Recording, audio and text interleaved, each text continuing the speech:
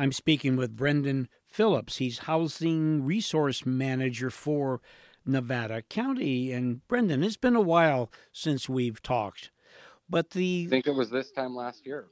probably sounds just about right. And of course, we don't run into each other on the streets anymore. Hopefully, that'll change soon. But we have a really unusual situation right now. I know Nevada County and Grass Valley and Nevada City have always helped to provide emergency shelters for homeless folks during tough weather, and that's what we've kind of been into for the last few days. But this has been pretty dramatically affected by the COVID situation, and maybe there's not as many places available.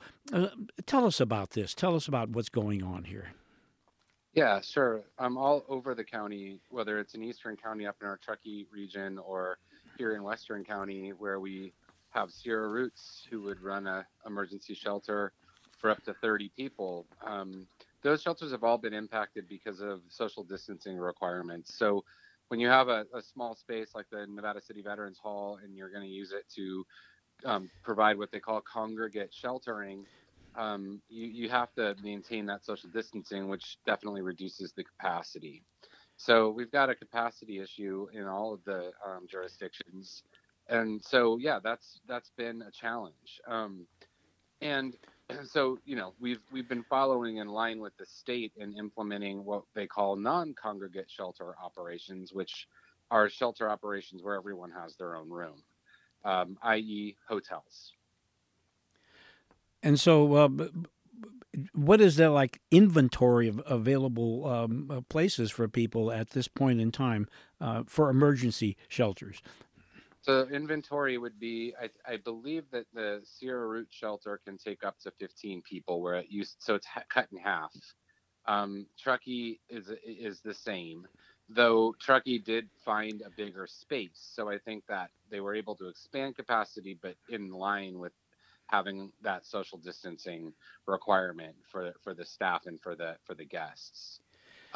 So yeah, so inventory is on the congregate side is low, but throughout this we've been partnering with many also impacted by COVID hotel operations, and they've been very good partners in helping us find available rooms to place people, particularly people who are medically vulnerable and unable to access traditional shelter because of medical conditions, which is a common thing among our homeless population.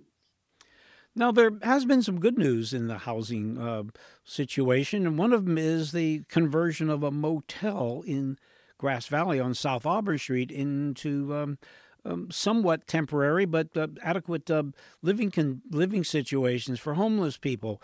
And this is part of a statewide program that Nevada County is helping out with. Tell us about this.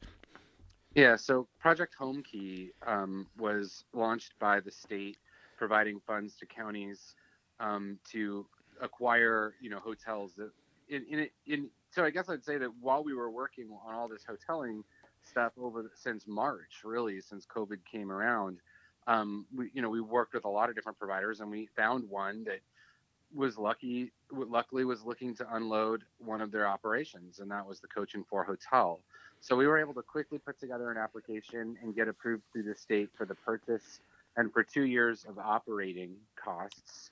And that money is going to a contracted provider who will manage the site and provide limited, case management on site. So that's the gist of that program. Now we're in the process. Acquisition happened in December. The renovations began quickly thereafter, and the renovations are still in that process. But we have been able to move some folks in there, and we've worked with Grass Valley very closely, and we are really targeting families with children, seniors, people over the age of 62, veterans, and transitional age youth who are homeless. And right now, for example, that operation has a number of families with little children or recently born children. So there's a wide variety of need, and we need places for a lot of different kinds of people. But right now, we've just really wanted to make sure that, particularly vulnerable families have a place to go, and we're moving along in that route. So we have about 6 rooms ready to go, and we're working to incorporate new rooms every day. We don't know. It's going to be hard to tell you exactly when the full occupancy will be going, but there's a lot of caveats to that. But we're working very closely with the partner to get that project completely done. In a couple of years, that project will be converted into affordable housing, along with some supportive housing units. So for people who need extra supportive services really all their life to stay housed, that'll be an opportunity and an option for them. So we're really thankful for the city of Grass Valley, our partners at AMI Housing, and the county who helped put that together. Brendan, what was kind of interesting about this is part of the process was, reaching out to the neighborhood for their acceptance. And this was widely accepted in the neighborhood around the location. Tell us about this. Well, yeah, we didn't receive a tremendous amount of negative feedback to that. But, there are always concerns. And we believe we've selected a really good provider who's already begun the ability, reaching out to neighbors. This is the ability for the neighborhoods and the neighbor people to be able to contact someone directly when they see issues. And they've agreed to a number of rules for the occupants, just to make sure that people aren't, crossing the street to smoke cigarettes. So there's designated areas where they can be. Other things like that are all in the behavioral agreements, so that people know that when they're there, they're also neighbors, and being a good neighbor is part of the program. So that's been very helpful.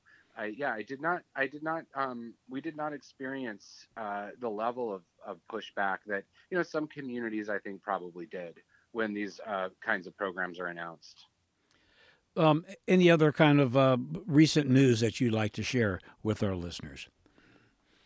Well, just, that we're I guess the most recent news to come from the state is that the stimulus funding that was passed not long ago includes money for prevention assistance. And we're still figuring out how that's all going to work. But it is nice to know that in short order, we should be getting information on a level of funding we will be receiving to ensure that people who are renters in our community aren't becoming the next wave of homeless folks. That's what they refer to as prevention. So I think the only thing I can say to your listeners is stay tuned on that. I mean, we move as the state moves, so we have to put all the right pieces together. But that work is happening right now, and we should, in very short order, be able to go and talk about and provide the necessary support to keep people from slipping into homelessness. I know that's going to be an issue coming up. The state did extend the eviction moratorium, so that is always important, because we can't be penalizing people with an eviction based on failure to pay if they're impacted by this pandemic. So it's got to be, we've got to really be looking for ways to prevent homelessness at all costs. Thank you so much, Brendan. Thanks for speaking with KVMR. Sure, no problem. Thank you. I've been speaking with Brendan Phillips, and he is Housing Resource Manager for Nevada County. I'm Paul Emery for KVMR.